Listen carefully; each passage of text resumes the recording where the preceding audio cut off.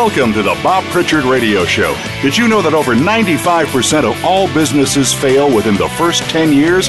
By listening in to what Bob's guests have to say, plus direction from Bob Pritchard himself, it's our intention that you won't be among those statistics.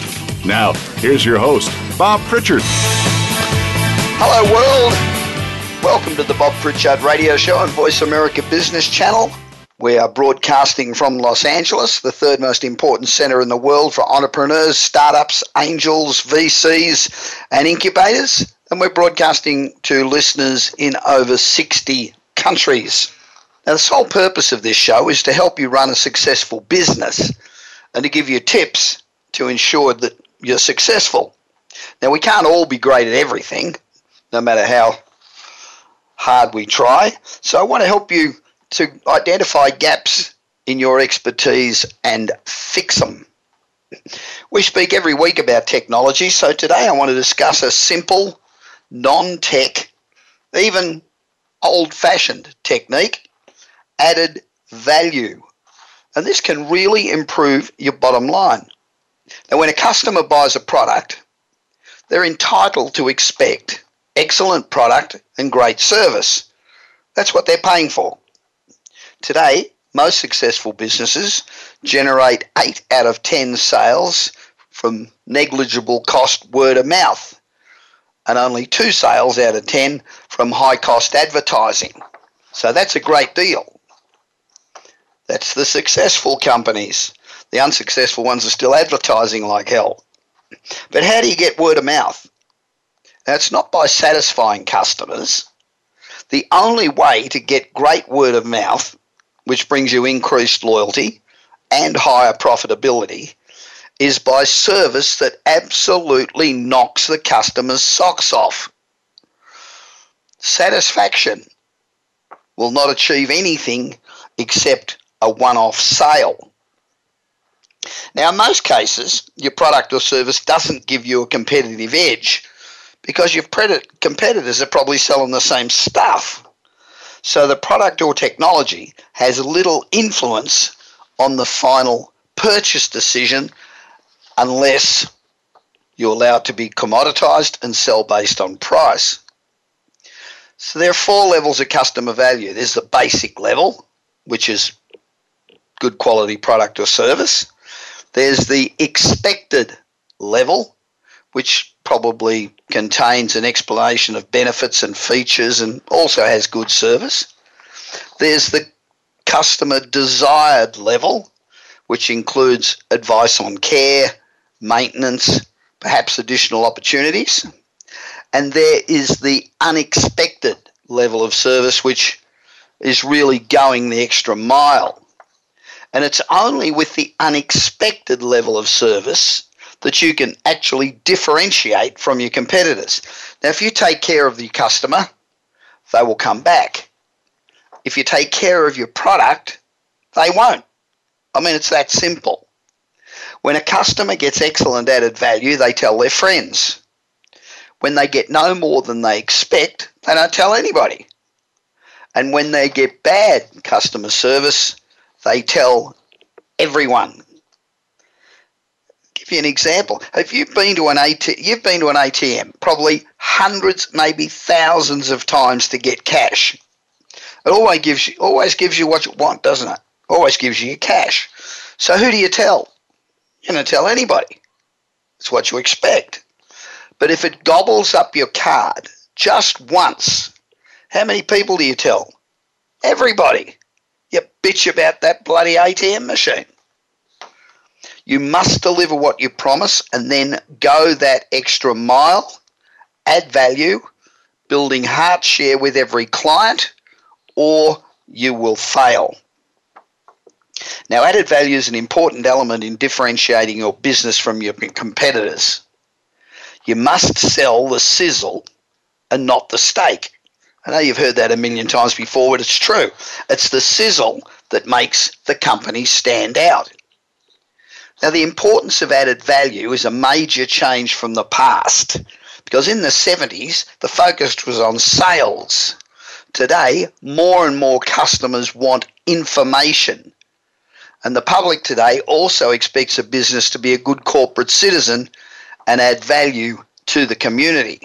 And if you do those things, you'll win. You know, I've often had a presentation in front of, say, 200 people and ask people to volunteer ideas on how they can add value to their customers. And initially, you don't get one idea proposed. Everybody cowers under their seat. Once they really put themselves in the customer's shoes, and at every step, the ideas come thick and fast. You know, because added value doesn't have to be a major expense. There's a really old expression that says, little things mean a lot. Well, it's true. In fact, little things can mean the difference between success and failure. You know, it doesn't cost a lot to provide a complimentary glass of wine with a meal, or a motor mechanic delivering your car washed and vacuumed. It doesn't cost much and little effort. And research from the Rockefeller Institute shows that 68% of customers who stop doing business with you do so because they don't believe you give a damn about them. You're just another number, so why the hell should I do business with you? That's 68%. So obviously, showing you really care about your clients must be your primary goal. It must permeate all of your thinking. My car deal is an excellent example of how added value generates repeat business. I've just bought my 5th new car from the same Los Angeles dealer. And, you know, in Los Angeles, car showrooms are about as commonplace as plastic surgeons. They're everywhere. Now, if there's a fire, an earthquake, or any of the other disasters that regularly hit Los Angeles, Paul's on the phone to see if we need any assistance. My son loved to get those Matchbox cars that arrived on his birthday every year. Recently, in a period of torrential rain, Paul arrived at my office to double check that my wiper blades were working correctly. It's almost a brand new car, but it is a great added value corporate culture. Another idea is to add an additional product. Our company sold a lot of tickets to the Olympics, and with each ticket we included a disposable camera as a gift, a surprise. We didn't advertise it. After the games were over, we received literally hundreds of letters of thanks, not thanking us for the tickets, but thanking us for the cameras. People had great photos of little Johnny in front of the Olympic flame, or the Olympic rings, or an athlete. We now had very little chance of our competition poaching our business because we'd given them something extra that cost a lousy couple of dollars. Another highly effective method of developing customer heart share and building a client for life is to provide good quality education and information that they can use.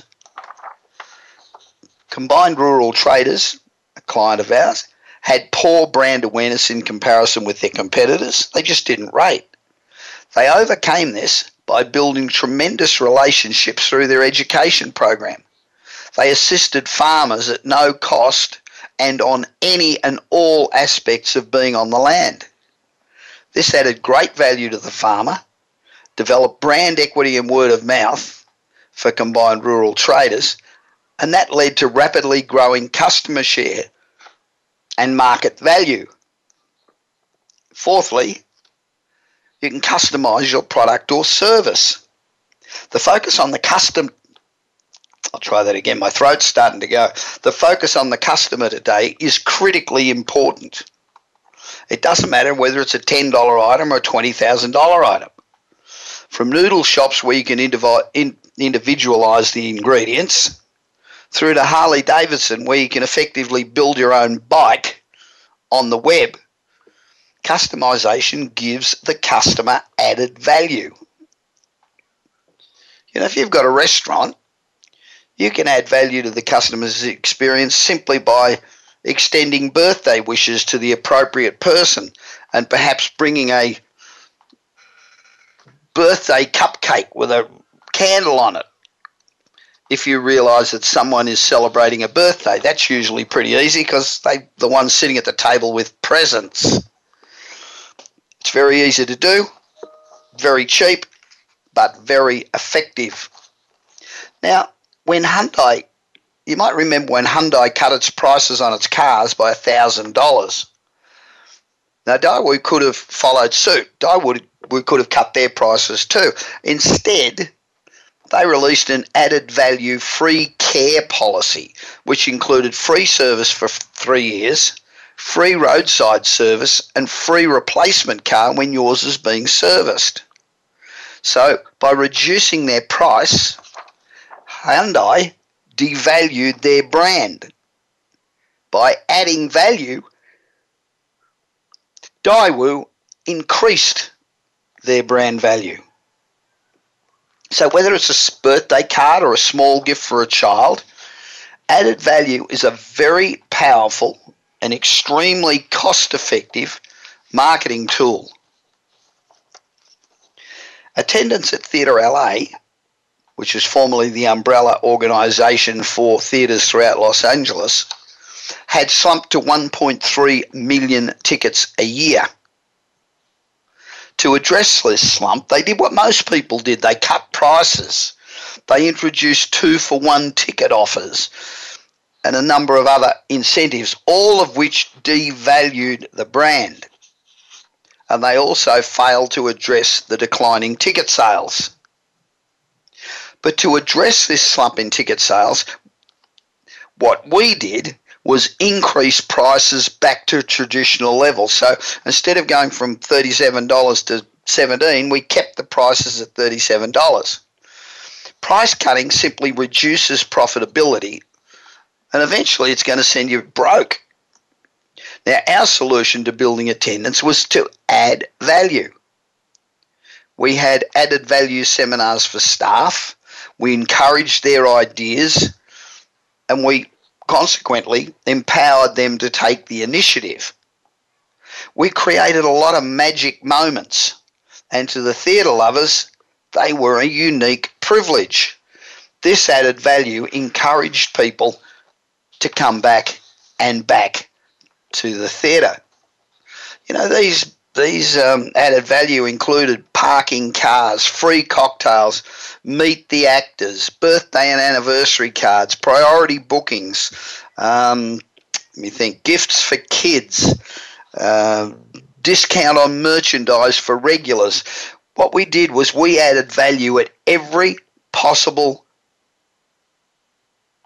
opportunity. And all of these added value initiatives were designed to make regular patrons feel special and to build attendee loyalty and to say thank you for attending. And it was all achieved for negligible to no cost.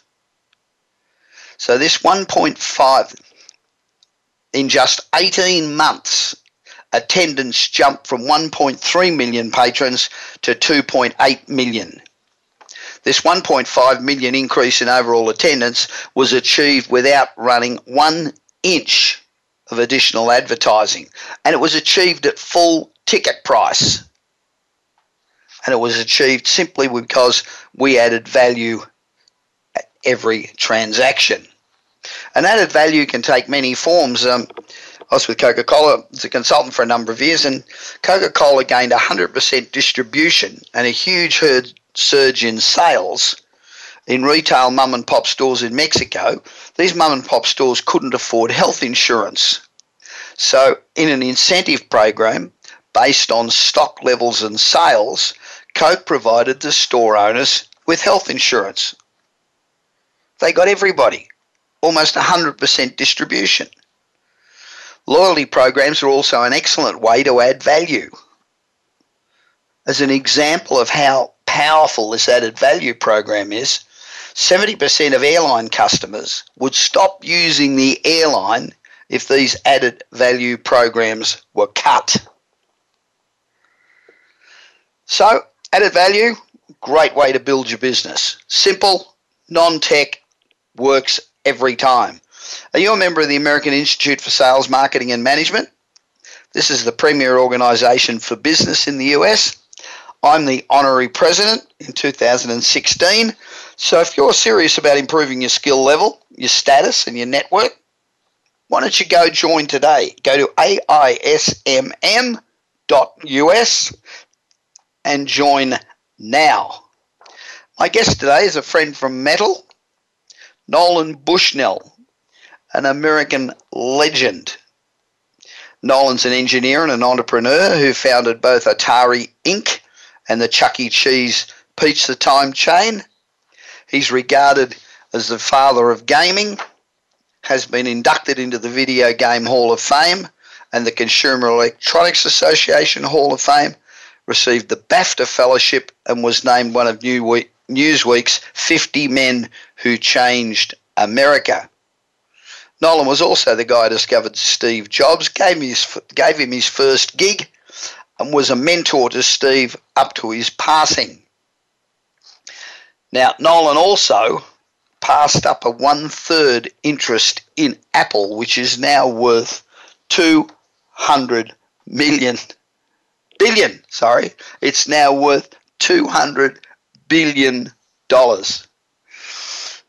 So Nolan's latest venture is an educational software company called BrainRush that is using video game technology in educational software, incorporating real brain science in a way that Nolan believes will fundamentally change education. I'll be back with the great Nolan Bushnell immediately after this break on the Voice America Business Channel.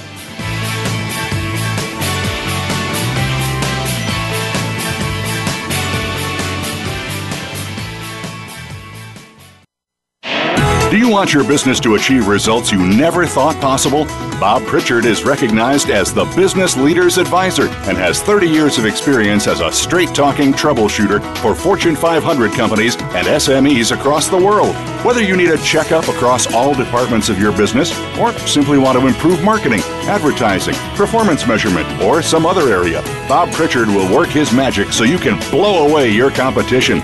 Bob Pritchard is also one of the most in-demand speakers in the world. Over 1,500 clients on 5 continents and countless standing ovations are a testament to how he changes the fortunes of business.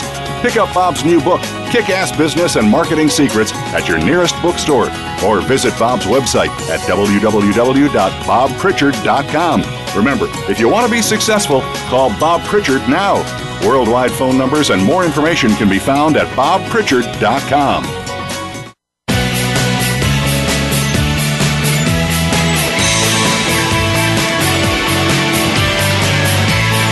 You are listening to the Bob Pritchard Radio Show. To connect with Bob, please send an email to bob@bobpritchard.com. That's bob@bobpritchard.com. Now, back to the show. Welcome back to the Bob Pritchard Straight Talking Radio Show. Now, this is the segment of the show where we give you an insight into the lives of some of the most interesting business people. We try to find out what it is that makes them tick. Now, today's guest is someone who has truly been in the midst of great innovation, surrounded by extraordinary people, and really pushes the envelope. When you look up the definition of entrepreneur, you find the name Nolan Bushnell, and Nolan's today's guest. Nolan's an American engineer and entrepreneur who founded Atari, Chuck E. Cheese Pizza Time Theaters. He's regarded as the father of gaming, has been inducted into the Video Game Hall of Fame and the Consumer Electronics Association Hall of Fame, received the BAFTA Fellowship and was named one of Newsweek's 50 Men Who Changed America. Now, that's not bad. That's not bad for a full resume, but it's really only just a start. Nolan started more than 20 companies as one of the founding fathers of the video game industry. His latest venture is an educational software company called BrainRush, and I think this is incredible. I've long said on this program that the education system in this country, and in fact most first world countries, does not address the needs of the community. It's outdated and it simply doesn't work anymore. And BrainRush is using video game technology in educational software incorporating real brain science in a way that Nolan thinks will change education fundamentally. I might have left out that Nolan was also the guy who discovered Steve Jobs, gave him his first gig, and was a mentor to Steve right up to his passing. Now, one of the great business blunders of all time, in my view, but maybe not in Nolan's, Nolan passed up a 1/3 interest in Apple. Jeez, that's like me passing up Claudia Schiffer. I mean, Nolan's also a fellow member of Metal in Los Angeles, which I talk about frequently. Hi, Nolan. Welcome to the Bob Pritchard Radio Show. It's great to be here. It's always fun, but whenever I hear my bio, I try to remind people that you can't live your life looking in the rearview mirror. True. There's good things and there's bad things, and you just can't dwell on it. You got to focus on what you're doing now, and that's the most important thing. Although I think want to be remiss if we didn't question your sanity. Steve Jobs was your friend. You had tremendous respect for his ability and his focus and his drive, and yet you turned down a third interest in Apple. Now, why the hell would anybody do that? Steve was an unfinished product, and I've often felt that... aren't we all? Exactly, but he was not a chief executive at that point in time. Yeah.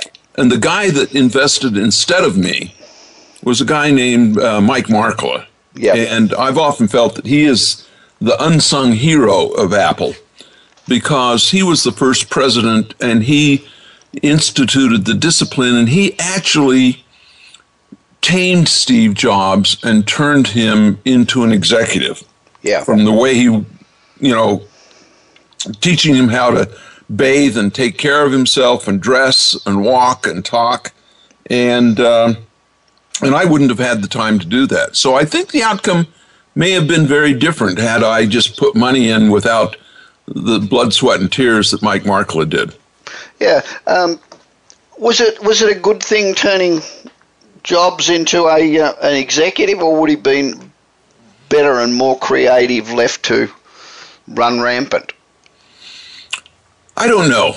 It's often debated whether or not the real thing that formed Steve Jobs was, in fact, his being booted out of Apple, starting Next. Yep. Next was floundering at the time it was acquired by Apple. Yep. And that when he came back, he really did the pivotal industry, the ideas that really put Apple to where it is today. Sure. Before that, he had a very checkered career. The Lisa was a failure. The Macintosh early on was a failure.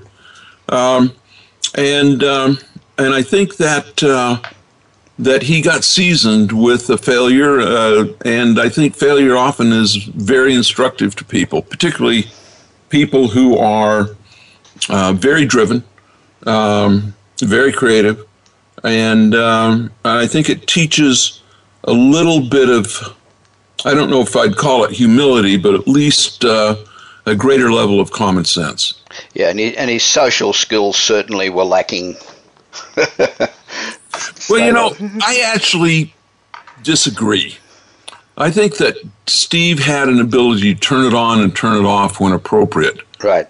For example, I never saw the bad Steve Jobs that's been portrayed in the movies or, even alluded to in a lot of the biographies. My wife, I can remember after a dinner party one time saying, geez, Nolan, why can't you be more like Steve? So, yeah. But that might be more of a comment on your social skills than his.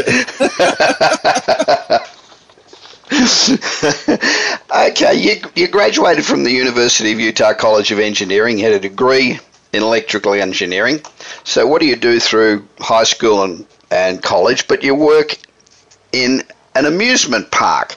Now, I probably can't talk, but when I was at university, if I told my mother that I was going to work in a penny arcade rather than a number of other opportunities that I probably had, I would have either faced excommunication from the family or at a minimum faced incessant criticism. What I did, I actually, while I was at university, I went into the rock and roll business. I was an entertainer for years, so I can't sling off here. But what was it in the 60s that had you focus on gaming when at best it was sort of periphery entertainment? Arcades were seen as sort of pretty crummy places to be. It hardly seemed like a thriving long-term employment goal. What made you so attracted to it? It was actually inadvertence. I'd been an entrepreneur literally from the age of 8.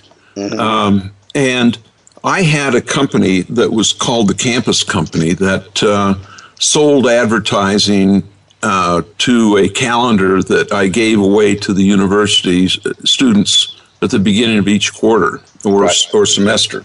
Yep. And I was making a lot of money. I was driving a 190 SL Mercedes sports car at the time and putting myself through college. And I was making a lot of money. But I also had an ability to spend a lot of money. And so I felt that a good thing to do would be to get a fun night job at the amusement park. Not because I was pursuing a career. It was just I was keeping myself out of harm's way for myself. Because if I was working, I wouldn't be spending. Yeah. And I found that I had a knack for it. And I was good on the midway, and they turned me into a manager. And this was really beneficial because as a manager, all of a sudden I was managing, percentages and labor, managing labor, training. I had 150 kids working for me on the midway.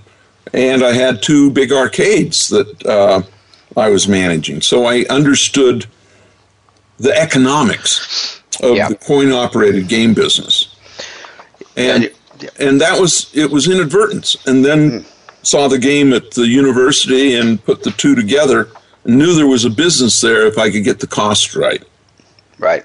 Well, I guess the advantage that all gave you is the major reason that most startups fail is not because the idea isn't good or the person doesn't have drive or whatever. It's usually because they don't have the management skills to do all the other things that are essential in making a business successful. So what you probably gave yourself that background rather than learning it as an MBA, but you learn it in the School of Hard Knocks. Exactly, and I've often felt that my boss was better than any professor at a university, but at the university you didn't get yelled at, but my boss would yell at me very often. Jeez, yeah, that's true. Okay, the current business environment, it's encouraging an unprecedented number of people to become entrepreneurs. Every kid you speak to wants to be an entrepreneur. And while it has great sort of emotional appeal and it's got that sort of sexy feel about it, it's probably the most difficult path that most people could take on. It's bloody hard work being an entrepreneur. It's even harder work to be successful. So you've been involved in all these startups, and you're known. At Metal, everybody talks about Nolan as being always prepared to assist young entrepreneurs, always being there. So what's the most important piece of advice that you can give somebody who wants to be an entrepreneur but is sort of starting out? I think that the biggest mistake that entrepreneurs make, would-be entrepreneurs, is they think they're going to go into the big leagues without playing any sandlot ball. Yeah. And I tell them, start your company right now. Don't look for investment. Figure out something that you can do tomorrow that is your company and you're the only employee, and get some experience just dealing with the public, dealing with bringing a concept to market, and don't let anything get in your way. So many kids today think step one, raise capital. No. Step one is train yourself. Step one is be an entrepreneur, and don't let the inability to get funding stop you. A lot of these kids actually are scared to death of actually having their idea tested. Sure. And so they sabotage themselves, and just as long as they're pursuing their entrepreneurial goal, they're happy. Yeah, they're feeling good about themselves. Yeah. Exactly. And so by forcing them to remove the obstacle of funding, they have to sort of face their fears, if you would. Yeah. I mean, it does seem funny but people are afraid of success for a whole bunch of reasons. And a lot of entrepreneurs you speak to are afraid that as soon as they become successful, somebody's going to come in and steal their business. You know, and knowing a lot of VCs, they're not that far wrong. You know, in fact, you know, if you've got a good project, the world's a very big place, and you're always going to get competition. Sure. And, you know, there's also parallel development. People, you hear it all the time. Oh, those guys stole my idea. No, they didn't. You didn't get off your ass and do something. Yeah, couldn't agree more. Don't you think that big ideas, though, generally require some level of capital? I mean, a lot of people have an idea where they make a widget that's going to replace something that's going to make life easy, and that's great. But if somebody's got a big idea, if you're an Elon Musk, how do you succeed without capital? Well, it's actually the wrong question. Okay. The idea is, why do you think that you can raise capital when you have no track record? Sure. I mean, I wouldn't invest in somebody if it was their first go at it. I'd want to know what their body of work is, their sizzle reel, if you would. Yeah, yeah. And so, you know, raising big capital for Elon is pretty good because he's got a pretty good portfolio of past accomplishments. Yeah, not bad. You know, and so, and, you know, there's nothing wrong with being part of a startup team. You know, the first 3 to 5 people following an entrepreneur that has a good portfolio behind them. Yeah. And learn from them. You know, just getting out of college and starting a company that's big doesn't make sense. And in fact, it usually fails before it gets started. You just don't get funding.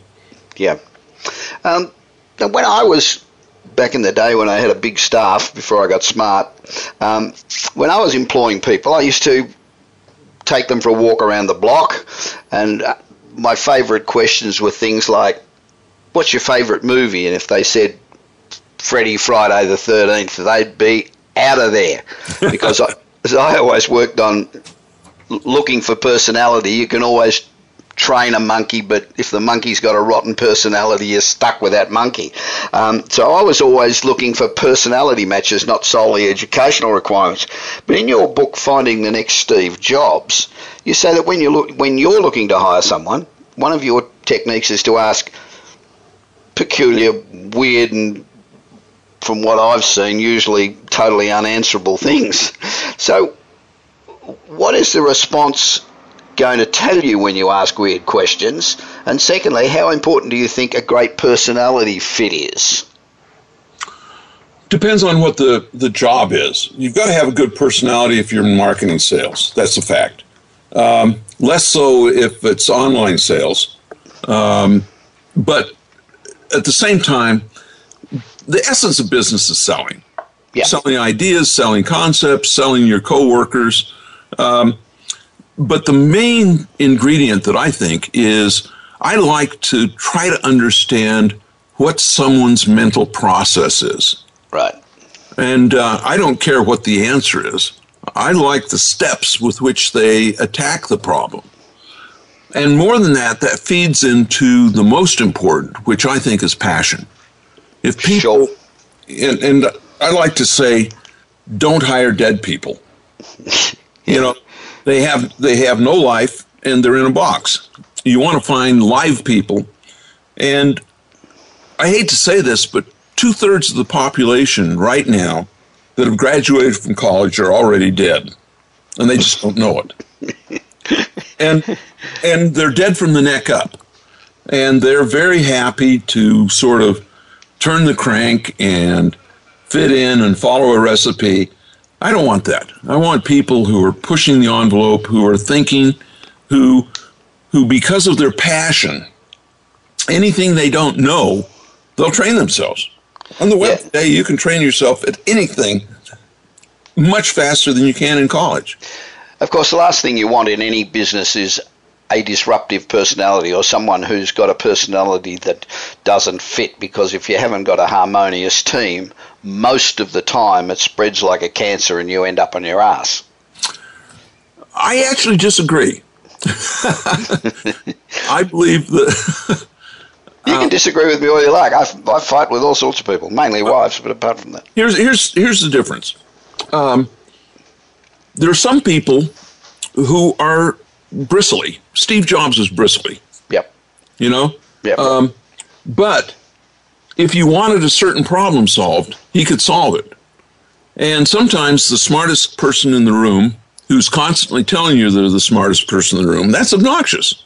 Yeah. But when the chips are down, you want the smartest person in the room. And so I have this attitude that I can always put someone where they're a little bit obnoxious. I can mitigate that by putting them in a different building, putting them in the basement, having them on the night shift. And I want the best people for the job. And I'm very, well, let me just say that I don't like people who are offended. Yep. I just say, grow up. The stuff that's going on college campuses now and political correctness and all that, you're creating a bunch of babies. And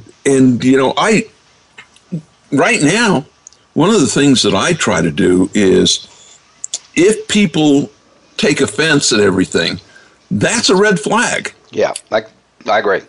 Yeah. And, I want grown-ups. I want strong, tough, people who have a thick skin. And we'll go to the mat for what they believe. Exactly. Yeah. So you've had careers in several areas: gaming, kids entertainment, restaurants, etc., but all essentially using gaming to create customer interaction and involvement. And well, not all. I did the first automobile navigation system, ETAC. Right. That was totally utilitarian. First shopping system. And while there was user interface constructs that may be considered similar to gaming, they really weren't games. They were functionalities.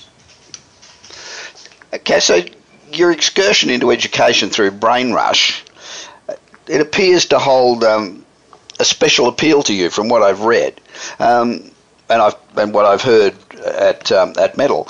Why is BrainRush so important to you? Well, I have 8 children, so I've been to back to school night and sat on the little desks. I have 5 sons who are, I guess the best I could describe them as, they're disruptive students. Yeah. And they're all really smart, and they just bristled at the environment that they had to deal with in school. And we were a very, very teaching household. We talked about a lot of things from history to philosophy, and as a result, they very often would come back and say, I got a C in this class and I know more than the teacher. Yep. And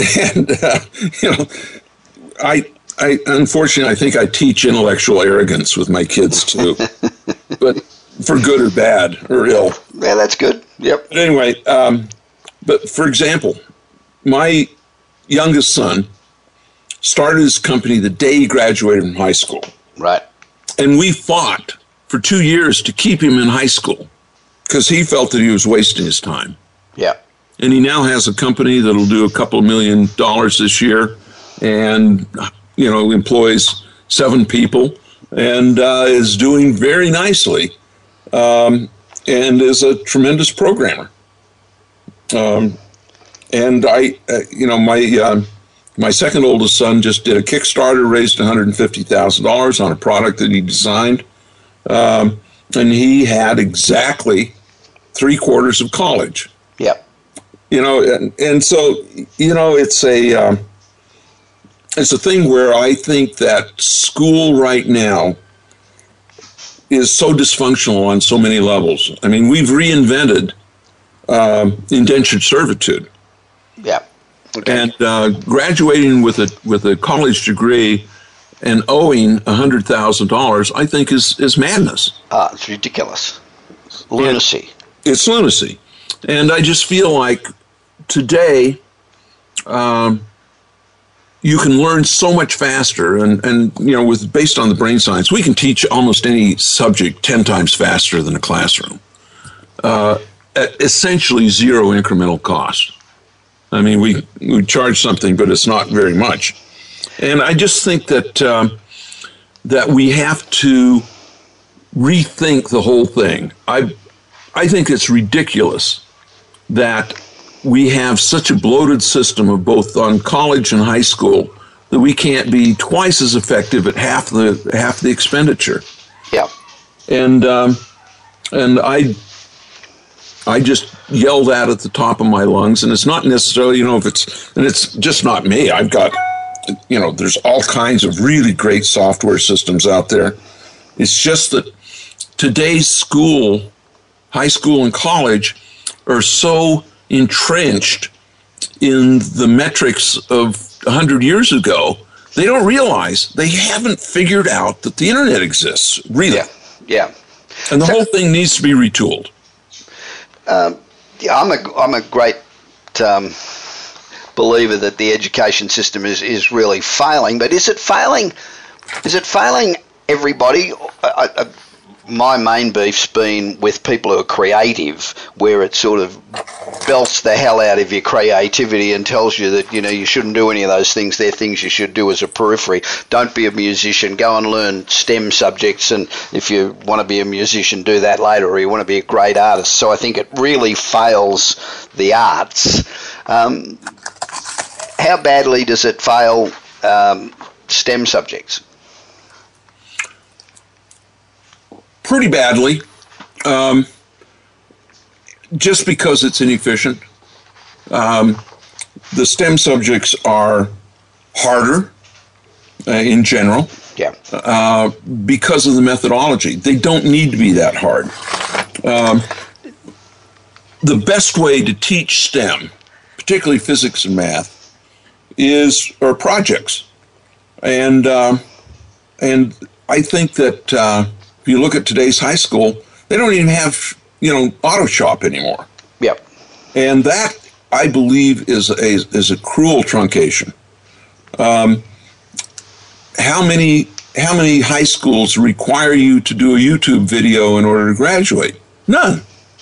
How many English classes require you to publish a short story on Kindle Singles? None. All of these things should be part of the arsenal of tools kids graduate from high school with, let alone college. Sure. Is it a failure of the system, or it's obviously a failure of the system? Is it because they just haven't kept up with technology and with new techniques, or is it because they try to level the playing field for every student? Both. It's really a combination of both, and it's also a problem of credentialing. In order to really succeed, a lot of people feel that you have to have credentials. They're still, working for the government, working for certain things. you need a credential. Yeah. And so what that does is that's the gatekeeper for a whole series of jobs. And it's just wrong. I would no more care about what the grades of a potential employee is coming to me than fly to the moon. I don't even ask if they've graduated from college. The guy who did the primary architecture for the Atari 2600 was a high school dropout. Yeah. You've only got to look at the list of billionaires in the world to see how many completed college. Exactly. Jobs is one of them. Yeah. Okay, I had dinner with my son last night, and he was going, when he finished college, he was going to head to a startup or something akin to that, and it was Tim Draper who said to him, look, before you go and do that, go and work for one of the big guys for a couple of years, which he did. I had dinner with him last night, and he said he's putting in close to 100 hours a week. He's 25, putting in close to 100 hours a week at one of the big two. And how critical is it to get a work-life balance, and how do you do that? I mean, you've got 8 kids, so you've obviously got some level of work-life balance. How do you balance that? How do you have a life and become an entrepreneur at the same time? It takes maturity a little bit. I don't pretend to say that I didn't have some real problems with that. Sorry about that. No problem. I can't say that I was always home when I should be. Did I miss a lot of soccer games and swim meets? Yeah. But I tried very hard to be there when I was there, and spend one-on-one time with my kids every Sunday morning. Everybody knew whose turn it was to go to breakfast with Dad. Yeah. And I think that as you get a little more successful, you understand that you don't have to give it so much. Early on, at 24, I can honestly say I didn't know how hard I had to work, but I knew that if I worked as hard as I could, that would be enough. And 100-hour weeks were very normal for me. Yeah. Very normal. And I think that it's so much better than a lot of kids who have this extended adolescence into their 30s. And they don't do that. They balance it way on the other side. And I think that you have to grow up. And kids don't feel, I was married at 22, and that's too young. Yep. But it does give you a sense of responsibility and maturity that I think you can't get if you are, 30 and still going to Tinder every night. Yeah. Don't feel so bad, because back in those days, everybody got married at 22. It was a whole different era. So how's the rollout of Brainwash going?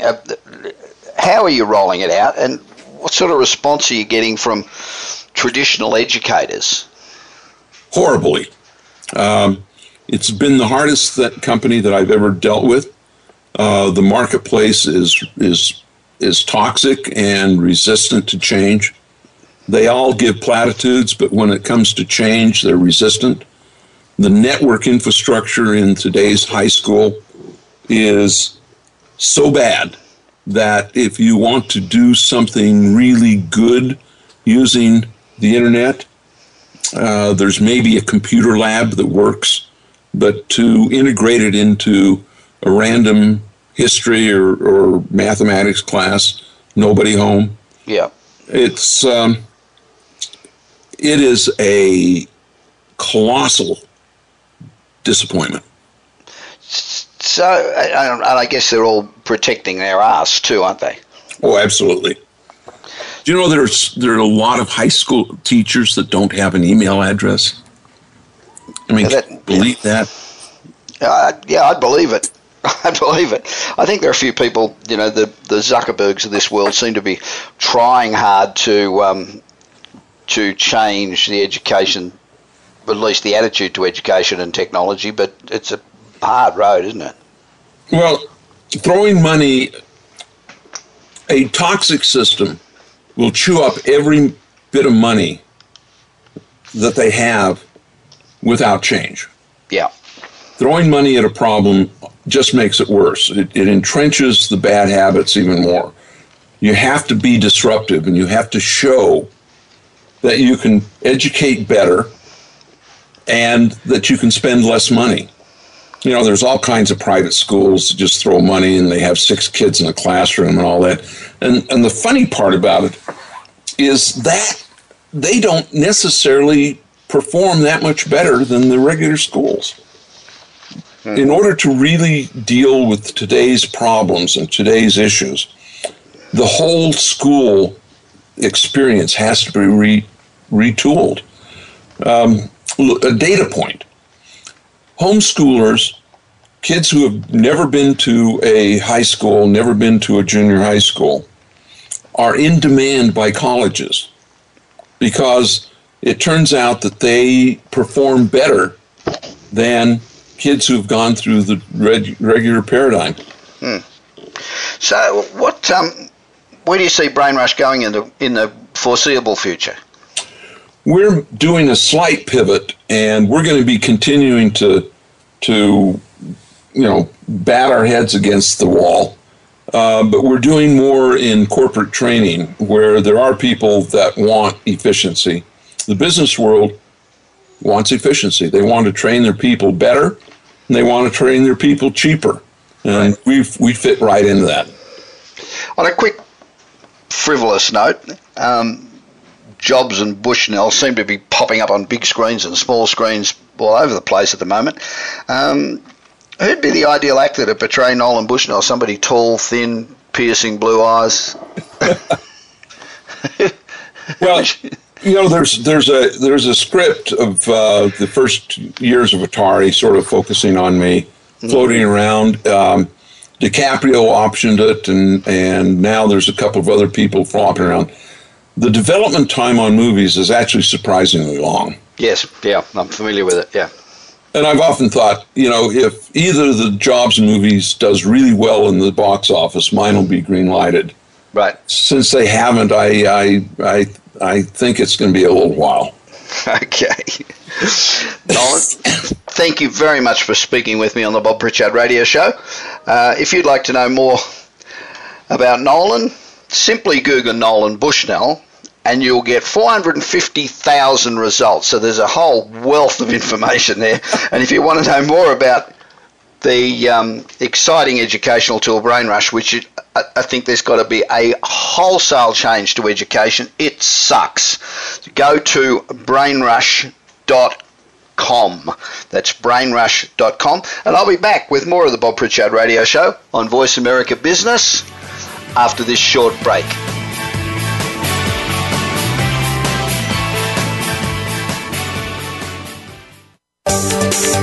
From the boardroom to you, Voice America Business Network.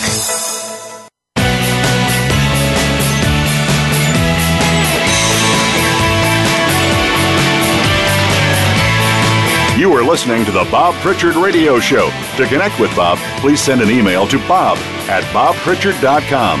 That's bob@bobpritchard.com. Now, back to the show. Welcome back to the Bob Pritchard Straight Talking, absolutely no bullshit business radio show on Voice America Business Channel, the #1 business radio show for entrepreneurs. This week being broadcast from Los Angeles. Last Thursday, I gave a presentation to a large business group in San Dimas, which is a suburb about, 50 miles out of LA, I suppose. And I want to thank everybody who attended. You're an absolutely terrific audience. And thanks especially to Karen Gaffney and the sound guys and all the people who put the event on. It was terrific. So thank you. In this segment of the show, we bring you news and often address emails from our listeners around the world. Because the interview with Nolan was a little longer than usual, we'll address an email. During the week, I received an email from Joanne Elliott, a computer analyst from Hoboken, New Jersey, who wrote, "Dear Bob, at our Chamber of Commerce meeting last week, the speaker talked about the importance of developing your personal brand. I had never heard of this before. Do you think it's important?" Joanne, I guess it depends to some degree on what business you're in, how important it is, but everyone has a personal brand that reflects on the way that you're perceived by the outside world, and it can affect whether you get a job, get a promotion, get a sale, and lots of other things. So it's good to have a good personal brand, and your personal brand's determined by pretty much everything you do, from the way you present yourself to the tone and content of your emails to the way you speak, your resume, your online profiles, and pretty much everything else that you do. Now, a number of people have a problem with people who self-promote themselves, and there can be a bit of a difference between a positive personal brand and self-promotion. I agree with that, but there's also a lot of people who don't like to promote themselves. But in some professions, like mine, for example, and many people who are self-employed, self-promotion is essential. No one's going to hire a speaker, a business consultant, or a radio host unless you tell people about yourself and why they should hire you. Of course, self-promotion, you run the risk of being seen as brash, conceited, or arrogant. It's a pretty hard line to walk, really. If I had $1 for all the people who think I'm arrogant, I would be extremely rich. But I don't think I'm arrogant at all. I think I'm confident, and I think that is different.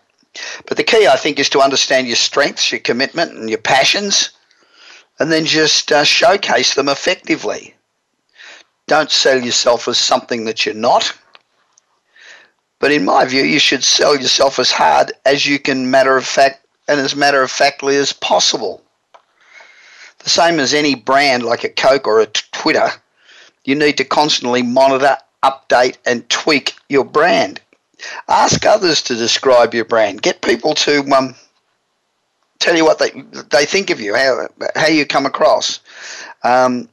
Google yourself. Have a look what people might be saying about you, and see how others talk about you. Joanne, the bottom line is that your personal brand, I guess, is important whether you're an employee or self-employed. The more you stand out, the more you differentiate yourself, the more you give yourself a positive brand, the more likely you are to be noticed, to be liked, and to be elevated in your job, I guess. Joanne, I'm going to send you a copy of Marketing Magic, which is a book that I wrote with Brian Tracy, J. Conrad Levinson, and Robert Bly. It's a great book. I'm sure you're going to like it. I mentioned earlier American Institute for Sales, Marketing and Management. It's the premier organisation for anybody in sales, marketing or management, obviously. I'm the honorary president for 2016. So far, I am thoroughly enjoying it. So if you've joined lately, going to aismm.us. Thank you. In the meanwhile, remember, if you're not really pushing the envelope, I mean really pushing the envelope, and if you're not living right on that razor edge, then you're taking up too much space. Get out of the fucking road and let somebody who really wants to succeed go through. You know, it's easier and much more rewarding to do the impossible than it is to do the ordinary. Anybody can do the ordinary, and you don't want to be just anybody. This is Bob Pritchard. I look forward to your company again next week, when I will be bringing the program to you from Las Vegas. You've been listening to the Bob Pritchard Radio Show. Please join us again next Tuesday at 8 p.m. Eastern Time, 5 p.m. Pacific Time on the Voice America Business Channel. Until then, enjoy another week of success in your business and your life.